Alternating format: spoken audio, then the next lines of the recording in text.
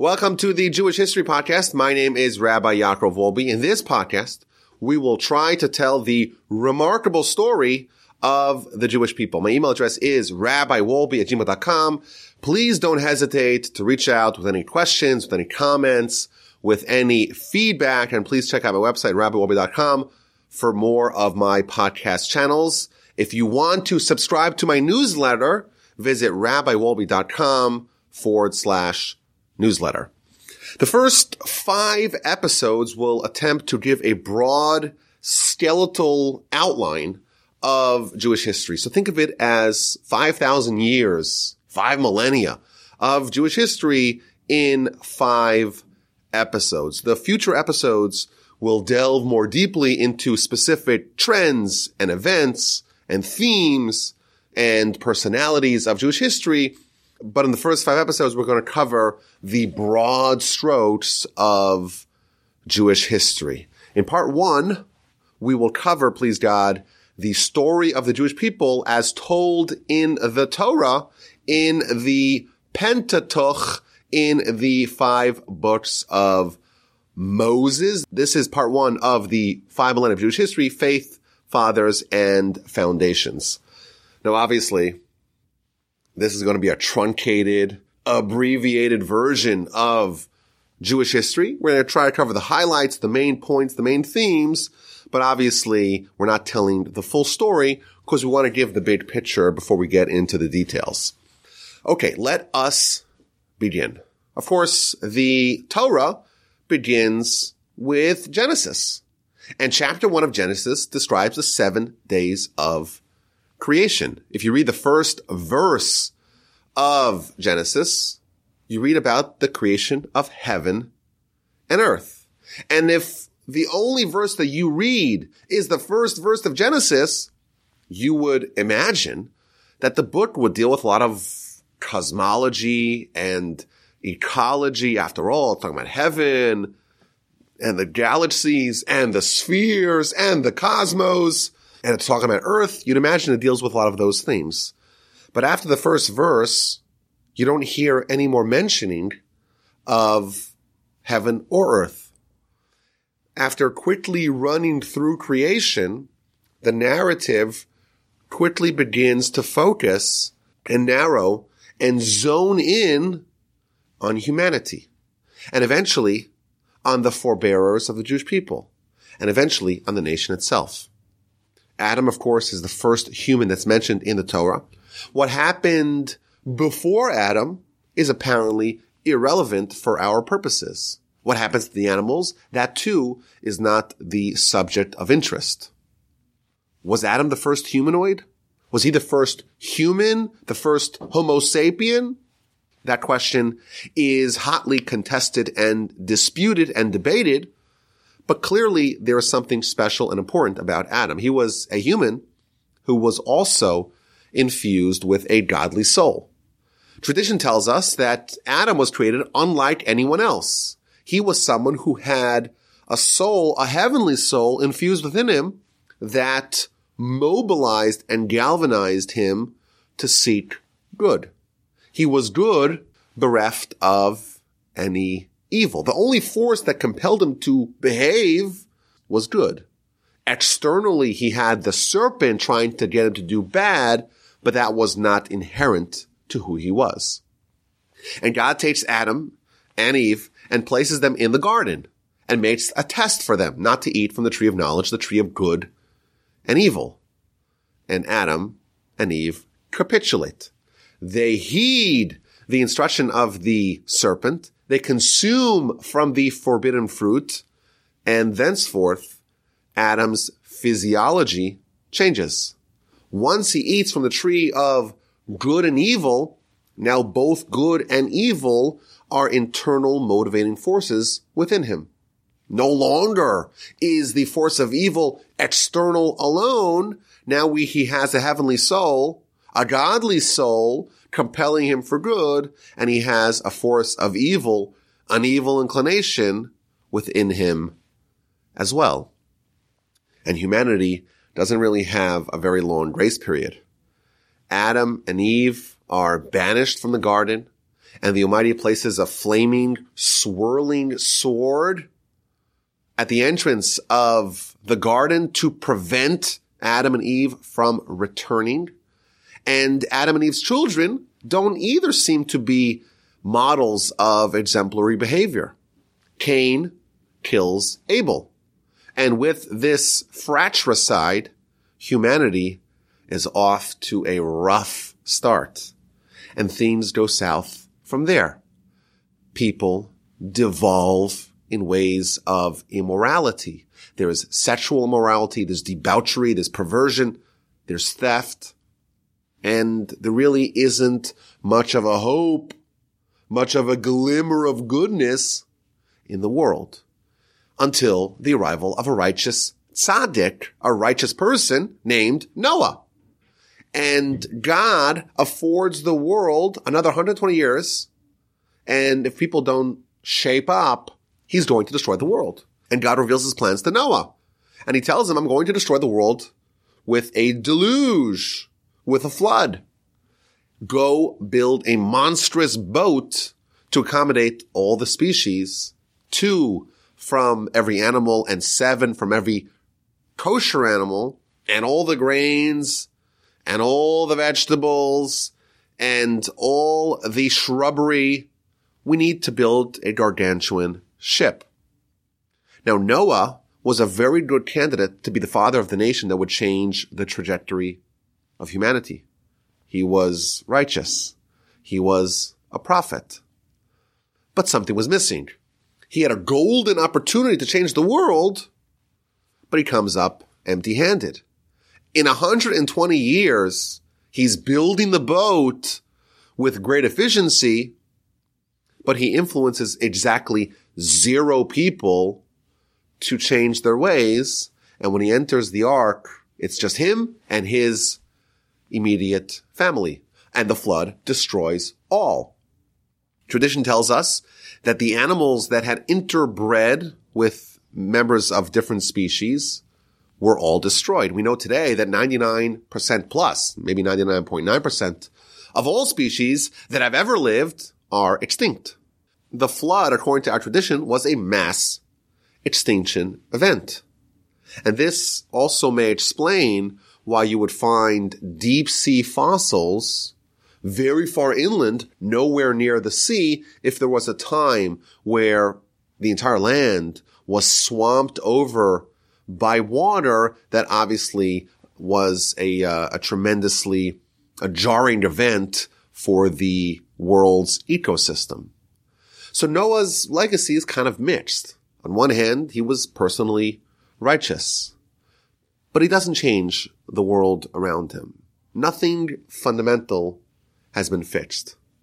And the search for someone, for some family, for some tribe, for some people, for some nation that's going to change the world, that search continues. Soon after the flood, we have the Tower of Babel episode and the subsequent dispersion. And that really demonstrates that the world is in need of a major shakeup. And indeed, things were bleak until the arrival of a bright beacon of light who emerged and changed the world. In the year 1948, since Adam, of course, the Jewish calendar starts with Adam. What happened before Adam is immaterial, is irrelevant to us. A young boy named Abram, soon to be Abraham, was born in Mesopotamia in a place called Ur Kasdim, today in southern Iraq. And he's born into a sea of paganism. In fact, even today, the remains of a gargantuan ziggurat, the great ziggurat of Ur, which is a pyramidal terraced shrine to idolatry, those remains are still extant today in southern Iraq, in the city of Ur, in Abraham's birthplace. And Abraham displays certain unique qualities that make him very different from all the people around him. He is a ponderer. He's someone who thinks deeply, who cogitates about matters of philosophy and theology. And he's also someone who is willing to dissent, who is willing to go against the flow, who is willing to reject the ways of the idolaters. He is an iconoclast who shatters the idols and pursues truth, even though it's against the conventional wisdom of the people around him, and even at great personal peril. And he uses his titanic intellect and deductive reasoning to discover the truth that there is a single God who is the sole force who creates, sustains, and supervises all. The idea of distributed power, where there's the God of the day and the God of the night and the God of the sun and the God of the moon. That idea Abraham rejects. There's only one power, and that power is the one that gives anything else its relative power. And Abraham, not only does he make this discovery, he also commits himself to a life of spreading this idea. He accepts God's dominion, and he pledges his life together with his wife Sarah to spread monotheism in the world. And he begins to disseminate his message. He organizes a movement. He goes from town to town, teaching, preaching, debating with crystal clear logic and incisive wisdom. And eventually he amasses tens of thousands of followers. In the parlance of Jewish philosophy, Abraham was trying to achieve tikkun olam, to fix the world of its fatal flaw of lack of recognition of God. He faced death threats. He was ostracized. There were assassination attempts against him, but Abraham forged ahead nonetheless, undaunted. At the age of 75, God prophesied to Abraham, leave your land, leave your homeland, abandon your place of birth, and go to Canaan, the land that we today call the land of Israel. And he obeys, unquestioningly. And he travels together with legions of his followers. And he arrives at Canaan and visits all different places in the land. And he continues his mission to change the world. And again, God appears to him and makes him promises. I will bless those who bless you. I will curse those who curse you. I will make you into a father of a great nation. And 4 separate times he's promised that his descendants will inherit this great land of Canaan. You will be the father of the chosen people. Your children will complete the mission that you began and the mission that you dedicated your life to accomplish. And since then, Abraham's descendants have been calling themselves the chosen people. We are chosen by God for a purpose, to be the vanguard of the mission, to bring God into the world and to complete the Abrahamic destiny, to finish what our forefather Abraham started many thousands of years ago. We weren't chosen randomly. We were chosen because Abraham made the choice. Abraham chose God, and reciprocally, God chose Abraham. We are the ones who are tasked with the responsibility of bringing the world to Messiah, to universal acceptance of the Abrahamic principles, and finishing and completing the purpose of creation. But all this, Abraham is told, comes at a cost. God also promises him that his children will be foreigners in a foreign land and will be enslaved for 400 years to become the nation that embodies the Abrahamic principles. The alloys, the spiritual alloys that exist within us must be purged, and that is not necessarily pleasant. The Talmud tells us that this world is a 6,000-year world. The first 2,000 years are years of confusion and desolation. The middle 2,000 years are 2,000 years of Torah, of revelation. And the final 2,000 years are 2,000 years of Messiah. This is a 6,000-year enterprise. The way the world is currently constructed, it's 6,000 years since Adam. And it's a 3-act play. Each part contains 2,000 years. For 2,000 years, the world is desolate. there's no one who stands up and says, I will bring God into this world. And after 2,000 years, Abraham appears. And this bright beacon of light permeates the world of darkness. The desolation has been dispelled. And one epoch closes and another is born. The 2,000 years of desolation are no more, and we have now transitioned into an era, into 2,000 years of Torah. Thenceforth, the Almighty will always have an emissary in this world.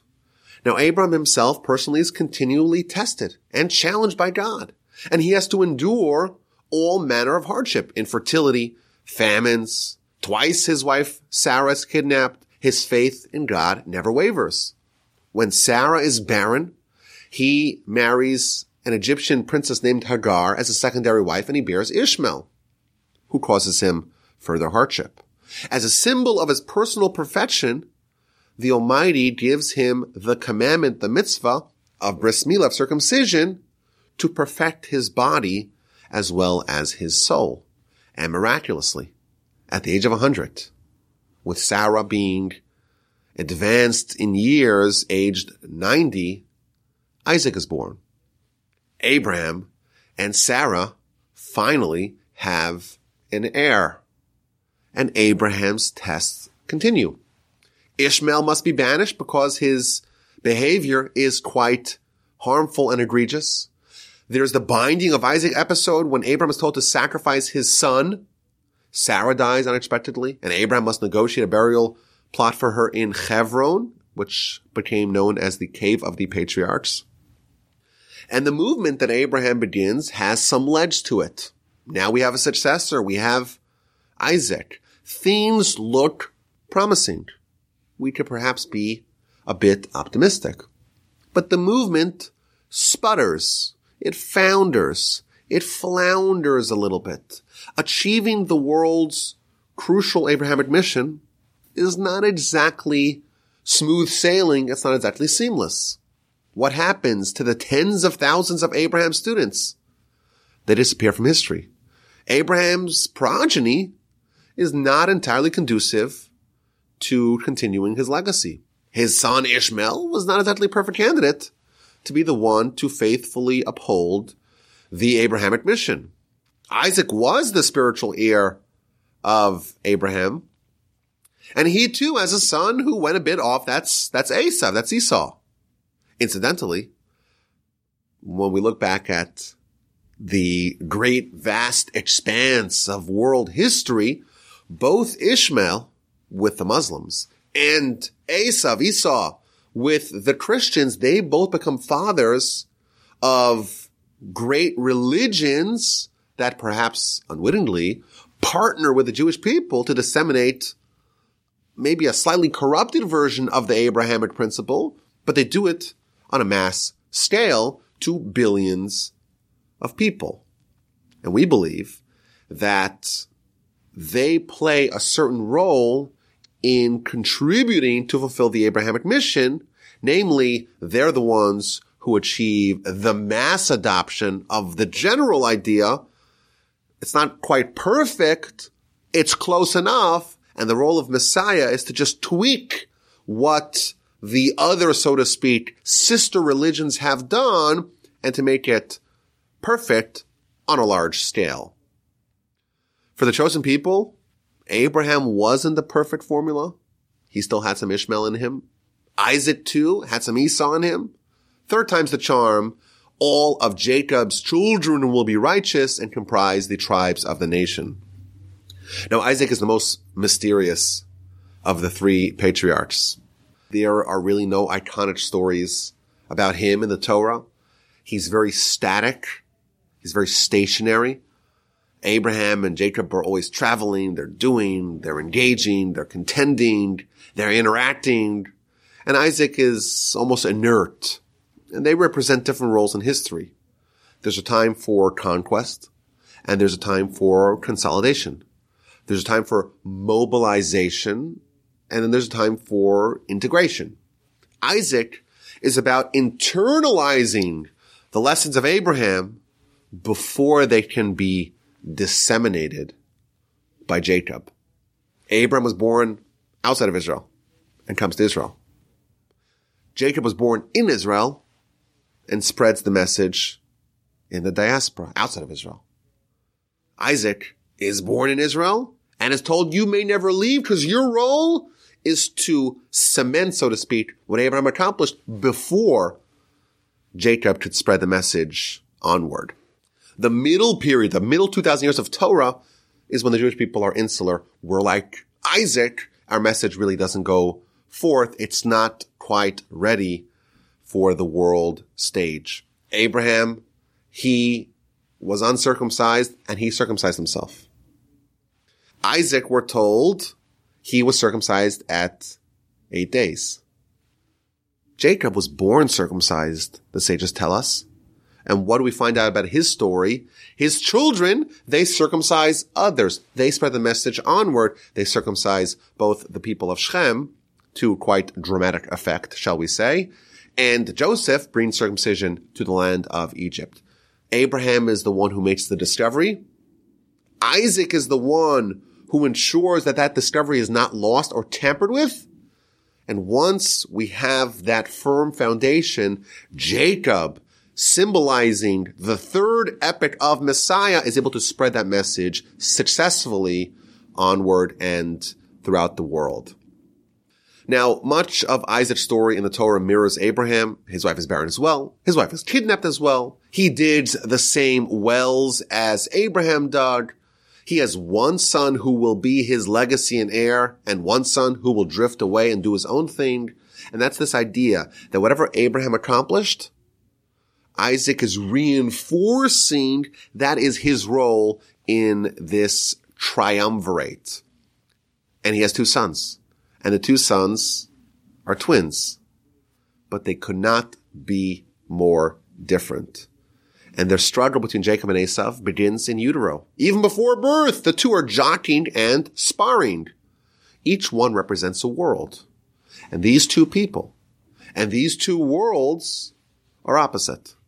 When Jerusalem flourishes, Rome suffers. When Rome is ascendant, Jerusalem must fall. These are opposites. Only one can triumph at a given time. And this is emblematic of Jewish history. Just as Jacob and Esau were struggling in utero, Jacob, soon to be named Israel, the third father of our people, he is symbolic of all the struggles that our nation will have to endure over our history. And just like he had to struggle with Esau in utero, we are going to be in close confines with the non-Jewish descendants of Esau, and we will need to contend with that force. And the birth is quite dramatic. Jacob reaches and grabs Esau's ankle. Jacob's ultimate victory will not be assured until the last moment when he snatches victory from the jaws of defeat.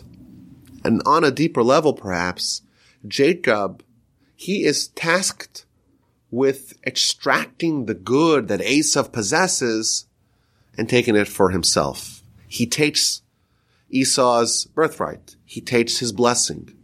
He takes his intended wife, Leah. And tradition tells us that these stories are not isolated incidents. These are the framework, the guardrails, the scaffolding, so to speak, of what happens to us throughout our history. Whatever happened to the forefathers, especially to Jacob, to Israel, will happen to us as well. And just like Jacob, at any point of his story, we could be skeptical, dubious, we could be very worried about the likelihood of the success of the mission. Us too as well. You look at any point in history, we're always dealing with crises. And when we overcome one crisis, another one surfaces. And we're never quite sure until the very end, when we grab that ankle and catapult, so to speak, towards victory, only at the very end are we guaranteed success. Only when things are all said and done does it become clear that it was all a resounding success. Jacob lives an uncomfortable and conflicted life. He wants to be Jacob the innocent, Jacob the unassuming, Jacob the pure, sitting in the tents of Torah. But the Almighty manipulates the situation. The Almighty forces him to become Israel. He has to engage and outwit Esav. He has to contend with the wily and deceitful Laban, who swaps wives, who reneges upon agreements, who changes the terms of the deal 100 times.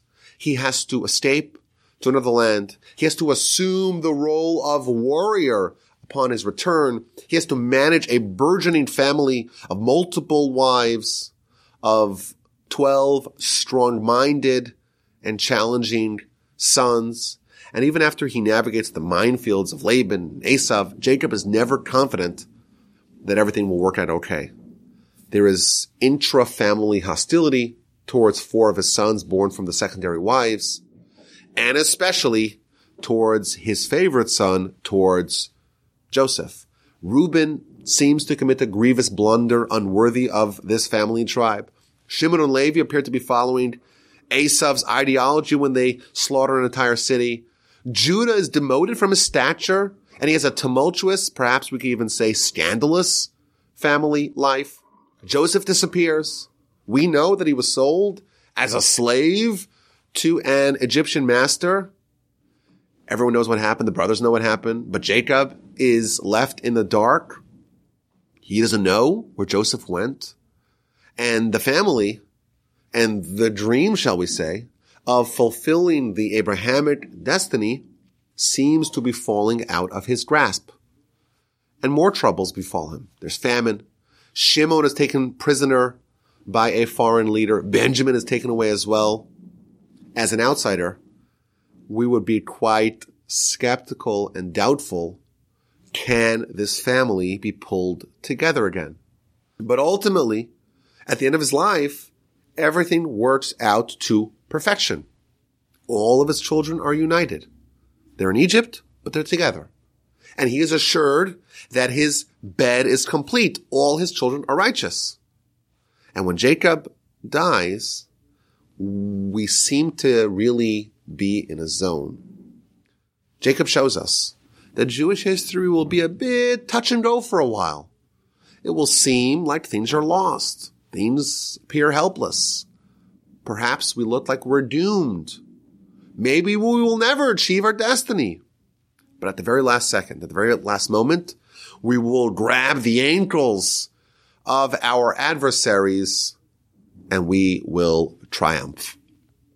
The book of Exodus marks a transition. The story started off with the man. It went to a movement, but it contracted back into a family. And the family blossomed into a tribe. In the book of Exodus, the people will become a nation. But they're a nation living under a repressive regime in Egypt.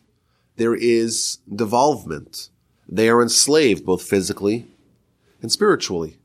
They forget their role and purpose and destiny. They lose hope in salvation. They lose the ability to imagine themselves as anything but slaves of Pharaoh. Once again, it looks like the family and the nation and the people will not fulfill their destiny. And an unusual leader rises to save the people. Moses, is emblematic of great Jewish leaders and of salvation in general. He doesn't have the look. He doesn't cut the figure of a prototypical leader. He's reluctant to lead. He's exceedingly humble. He's not a dynamic orator. In fact, he has a speech impediment.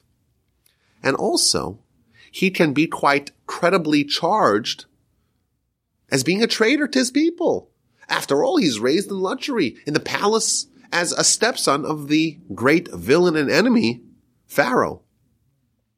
And this is a trend found by transformative Jewish leaders. People who dramatically impact the direction of the nation are not necessarily the people that you would point to and assume that they are primed for greatness. Salvation only happens when we cannot telegraph the path of salvation. No one would have imagined that the Jewish people in the dregs of Egyptian enslavement would be saved from a savior, from Moses, who comes from the epicenter of the enemy, from the heart of the villain, from Pharaoh's own house. And in Jewish history, we see that salvation comes from quite unusual places. No one would have imagined that the scandalous relationship of Judah and Tamar, and of Boaz and Ruth, and David and Bathsheba would bring about the Messianic line and the Messianic dynasty. Perhaps we can extend this pattern to modern Jewish history. No one would have imagined that someone as distant from traditional Judaism as Theodor Herzl, who once advocated mass conversion to Christianity as the solution to anti-Semitism in Europe, no one would have imagined that such a person would be instrumental to bringing the Jewish people back to Israel. Indeed, salvation comes from unusual people, from unusual places, from unusual circumstances. And Moshe travels on a donkey to save the people. And he had been away from Egypt ever since he killed a ruthless Egyptian guard to defend one of his brethren, and he had to escape Pharaoh's justice. And the verse tells us that he travels on a donkey. And Rashi, quoting from our sages in the Talmud and in other areas of Jewish literature, Rashi tells us that the donkey that Moshe used to get back to Egypt is the same donkey that Abraham used to get to the binding of Isaac. And it's also the same animal that Messiah is going to ride upon to herald the final messianic call. And this is really strange because we don't imagine that this particular mode of transportation is so important. So our sages are explaining to us what this means. And they tell us that the three paramount figures in Jewish history, we talked about the three epochs of history. There is the confusion, and Abraham changes that. And there's the Torah, and Moshe, and Moses, of course, is the one who brings us the Torah. And Messiah, that last 2,000-year period, that's going to be effectuated, or at least completed, by the King Messiah soon to arrive. These three are the most important people in history, and they all exhibit a certain personal greatness that is hinted in this particular little vignette, little anecdote that they all rode upon a donkey. And our sages explain that the donkey symbolizes physicality. The three people that lead us to the promised land, so to speak, all themselves must be personal exemplars of righteous and upstanding character. In Jewish history, the leaders that guide others must themselves be absolutely superlatively exemplary in their own character. Their physicality, their chamor, which is the Hebrew word for donkey, which means physicality, they must ride over it. They must dominate it in order for them to actually influence others. And again, there's a consistent theme threading since Adam. Adam corrupted, and now we have this 6,000-year attempt broken down into 3 blocks of 2,000 years to try to fix what he broke. And the leaders who most exemplify the fixing are the ones that bring others along the way. And the entire story of the Exodus from Egypt is the story of the founding of our people and the foundations of our religion and faith. There's all kinds of miracles that happen along the way in the Exodus. And these miracles deepen the nation's connection and commitment to God. We have 10 plagues that demonstrate God's total dominion over every aspect of the world and display his individual providence and his individual oversight. You have a glass of water, and the Jew who drinks it drinks water, and the Egyptian who drinks the very same glass drinks blood. The Jewish people are learning a very valuable lesson. The Almighty oversees all. And then we have the splitting of the sea, and that shows the Almighty's love for us and how he responds to our prayer. And with this final miracle, the Jews have shaken themselves free of their captors, and they are smooth sailing. But right away, another conflict happens. A new enemy lurks right after the Exodus, there was only one nation that dared to attack the Jewish people, and that is the arch enemy of our people, the nation of Amalek. And they acted like suicidal kamikazes. Their hatred of our people ran so deep that even though they knew that attacking the Jewish people would result in sure death and destruction, they attacked nonetheless. And this too marks a pattern of our history. We will always face headwinds.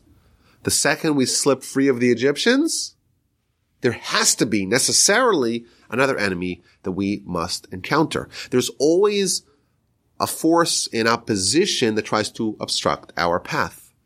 And the force that comes and attacks us when we are at our peak and we're close to our goal is our arch enemy, our formidable foe, the nation of Amalek. Amalek is the grandson of Esav, and that is the force that's the most concentrated force of Esav, and thus the one that arises when we are about to achieve our destiny. 50 days after the Exodus, the Jewish nation had the Mount Sinai experience. This is the most significant event of all time. And it's the culmination of the miracles of the Exodus. And it's the foundational event of our nation and our religion, and it's unparalleled in history. The Jewish nation, a people comprised of millions of men, women, and children. And according to the Talmud, the 2,000-year-old authoritative work of Jewish law and philosophy, it wasn't just the people who were alive then. It was all future Jewish souls. They were present as well. They experienced prophecy alongside Moses, and they witnessed God and heard him convey the Ten Commandments from amidst the fiery mountain. This national revelation dispelled any doubts that the people may have had about the veracity of their faith. And it also proved that Moses was a legitimate prophet, and that he communicates to us the unadulterated word of God. Moshe is the father of all the prophets because he validates other prophets. His prophecy is incontrovertible, and thus he legitimizes all the other prophets. The nation spent a long time at Mount Sinai, and what they did there, essentially for a year, 10 days shy of a year, they studied the Torah that Moshe conveyed to them, and they studied it day and night. Moshe is conveyed laws from God, and he in turn conveys it to the nation. And they are living on a very supernatural level. They're eating magical manna that parachuted down to them from heaven daily and twice on Friday. They're drinking water from a rock. Their clothing grows with them. They are enveloped by topography flattening clouds by day and a pillar of fire at night. And of course, they have in their midst Moses, who is in constant communication with God. The nation is flourishing, but they have some pitfalls. Of course, there's the golden calf episode right after the revelation at Sinai. And there's all kinds of complaints. The people are stiff-necked people. They love to complain. They don't like the manna. They want meat. They need their cucumbers. And there are rebels who want to go back to Egypt. And there's the disaster of the spies. Moshe sends 12 righteous men to reconnoiter the land, and they come back with terrifying accounts. They want to go back to Egypt. There's, of course, the Korach rebellion, where Moshe's legitimacy as the leader of the people is questioned by his quarrelsome cousin. And the nation dips. After Sinai, the presence of God was palpable everywhere. Everywhere you wanted it, you could get it. God promised, wherever you utter my name, I will come and bless you. But this idyllic state lasted for 40 days. With the sin of the golden calf, God withdrew. And he commanded Moshe, construct a tabernacle, a portable forerunner of the permanent temple in which God would reside. No longer would God be accessible without any obstructions everywhere. Thenceforth, his presence would be limited to the tabernacle. And the instructions for assembling the materials and building the tabernacle and all its vessels and vestments, and the actual implementation of the building of the tabernacle and its vestments and vessels, that is a subject that dominates the end of the book of Exodus and what actually happened in the tabernacle and subsequently in the temple, the various sacrifices and rituals, that comprises a large part of the book of Leviticus. Over the course of the 40 years from the Exodus until the end of Moses' life and the end of the Torah, the nation moves and travels often, and they travel at undefined times. They have no forewarning. They can never be sure that they're going to remain in a certain location, in a certain encampment for very long. And this too is part of the education of the Jewish people. They have to know that they are subject to God entirely, and they have no say in their destiny, and thus they become the nation indeed that is worthy of fulfilling the Abrahamic destiny. Over the course of 40 years, the nation must uproot, travel, and settle again in 42 different places. And the overwhelming majority of the narrative of the Torah takes place over the course of the first 2 years of the 40 years and the last couple of months of those same 40 years. We know very little about what happened during the middle 38 years. And besides for the war with Amalek, right after the Exodus, the nation successfully wages war and conquers the great and mighty nations of the east side of the Jordan.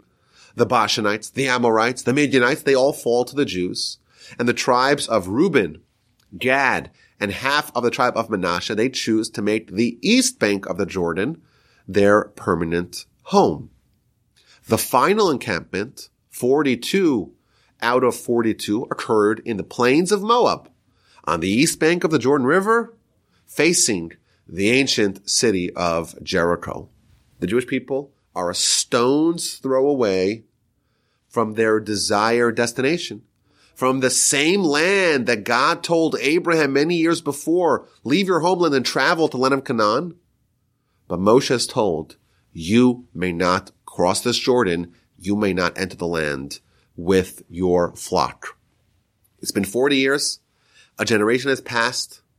Moshe must remain out of the land to be buried with his fallen comrades. Moshe led them this far, but someone else must lead them across the Jordan and into the land of Canaan. Moshe is the quintessential Jewish leader. Under his leadership, the nation blossoms and matures into a people, into a nation, into the chosen people, into a kingdom of priests and a holy nation. During this era, the Jewish people are going to be insular. They're going to grow and develop internally, but they're going to have a negligible impact on teaching the world at large about God. The era of Messiah, of disseminating these ideas outwardly, that hasn't yet begun. For the middle 2,000 years, the struggle will be about the nation alone, maintaining its spiritual stature and role, and not capitulating to the forces surrounding them. And even when there were mishaps, so long as Moshe was alive, there's all kinds of miracles that are present. Fixing these mistakes happened quickly and relatively easily. The great challenge is going to be what happens after Moshe passes, and the nation crosses over the Jordan and enters the land under the leadership of someone who is not as great as Moshe, because no one is. What's going to be when all those miracles subside? The Jewish nation is no longer living in a supernatural, kind of artificial way. They have to live amidst the rules of nature. What's going to be when they don't have all these steady miracles that they had grown accustomed to? The bulk of the book of Deuteronomy is dedicated to Moshe's guidance and exhortations to the nation to remain true to their mission and not to capitulate to the temptations and the seductions of idolatry that they will surely face once they cross over the Jordan. And who indeed will lead the nation after his passing? The role was going to go to Aaron's two sons, to Nadav and Avihu, but they perished when they brought an improper sacrifice. That story is told in the book of Leviticus. Moshe wanted his own sons to inherit his post, but God said to him, your disciple, your protege, Joshua, he will lead the people. He is the right man for the job. And indeed, Moses dies on the doorstep of Israel. He is told to ascend the mountain gaze over the entire length and breadth of the land of Israel, but he may not cross the Jordan. There is no man who could bury Moshe. He is buried by God himself, and thus the greatest human and the greatest leader of all time is no longer available to lead the people. How will the Jews fare in his absence? That is going to be the subject of the next episode of the Jewish History Podcast. But I think as we embark on the quest to study Jewish history, we have to ponder several questions. Why is it important to study history in general? And in particular, why is it important for us as Jews to study Jewish history? What is the value of learning about the past? Many people find history to be quite boring. There's, this bland jumble of dates and events and people and kings and ancient societies and civilizations, things that don't seem to be very interesting or relevant to our lives today. And if you look at Jewish history in particular, you find that it's almost an endless litany of bad things that befell our people. It's sad and maybe even at sometimes quite morbid. Why study it?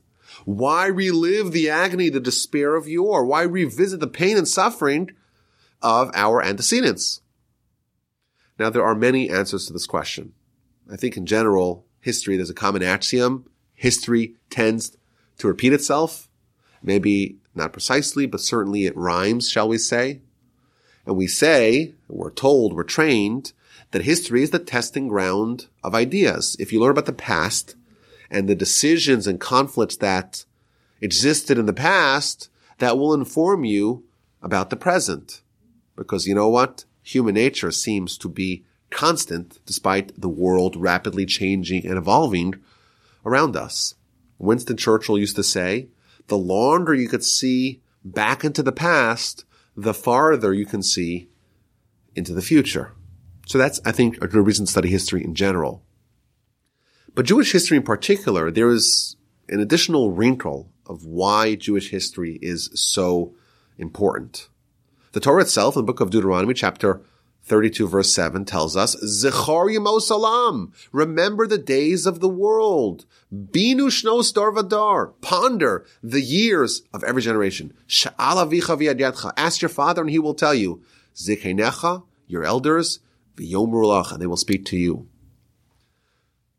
We have almost a religious obligation to study our predecessors and antecedents. Why? Because Jewish history is a way to deepen our faith and connection with our Creator.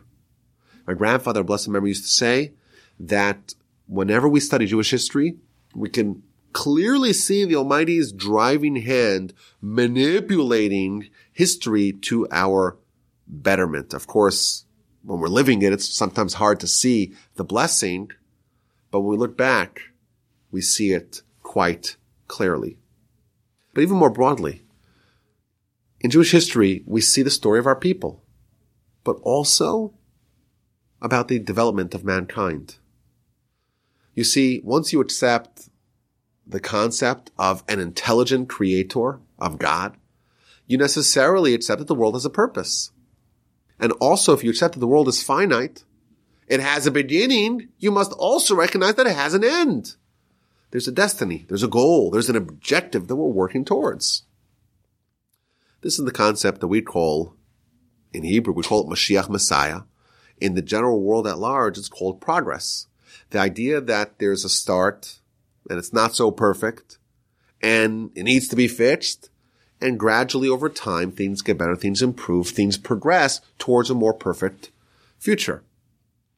As God's chosen people, we believe that we play a central role in guiding and stewarding the world to its ultimate destination. Thus, Jewish history, it's not just about stories of the past. It has grander ramifications to the world at large, because our history mirrors the trajectory of the development of the destiny of mankind. In Judaism, like we said, it's about the idea of Messiah, this inexorable march towards perfecting the world. We started with Abraham. And that mandate was given to Abraham's descendants at Sinai. The national mission statement of the Jewish people is to be on the vanguard of this effort to bring the world towards its perfection. So why do we study Jewish history? Jewish history is a serialized story marching, progressing towards a climactic crescendo towards the completion of what Abraham began. And if you look at the story of the Torah, of the 5 books, holistically, there's a very interesting pattern that emerges.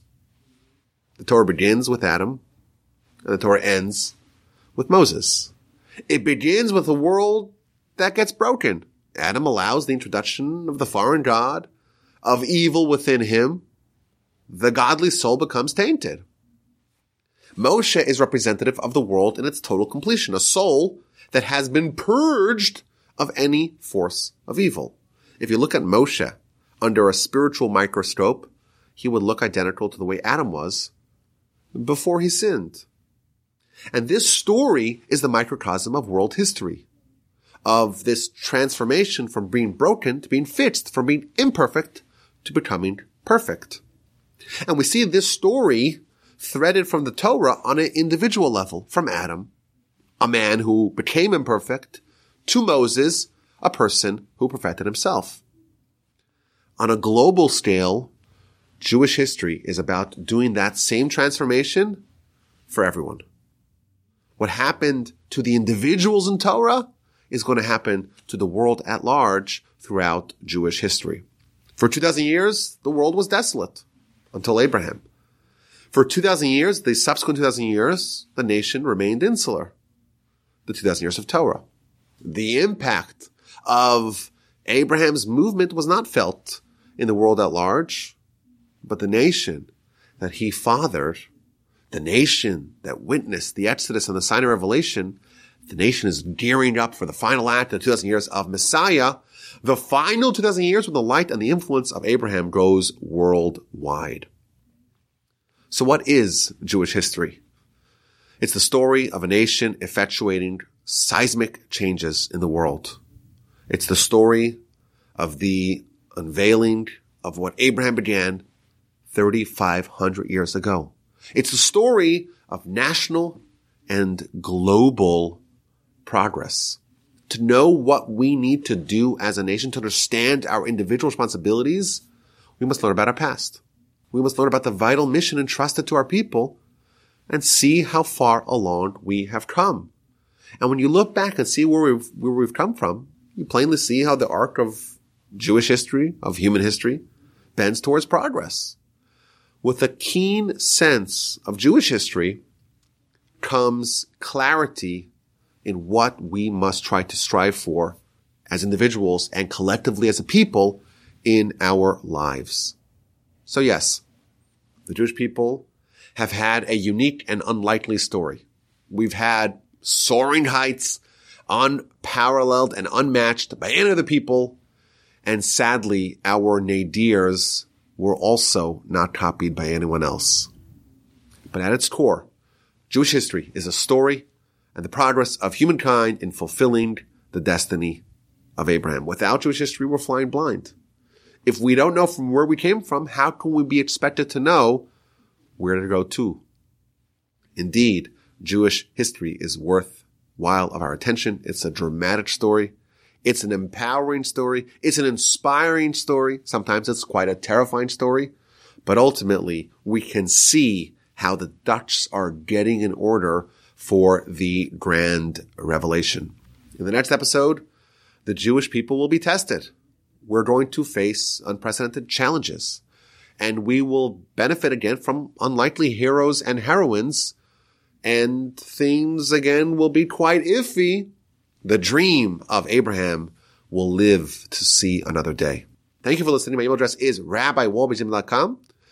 To subscribe to my newsletter, visit rabbiwolbe.com/newsletter. If you want to support this podcast or the rest of my other podcasts or the rest of the great work of our organization, Torch, the Torah Outreach Resource Center of Houston, visit torchweb.org. You can find the link to that and to all my podcast channels in the podcast show notes. I thank you so much for your time and for your attention.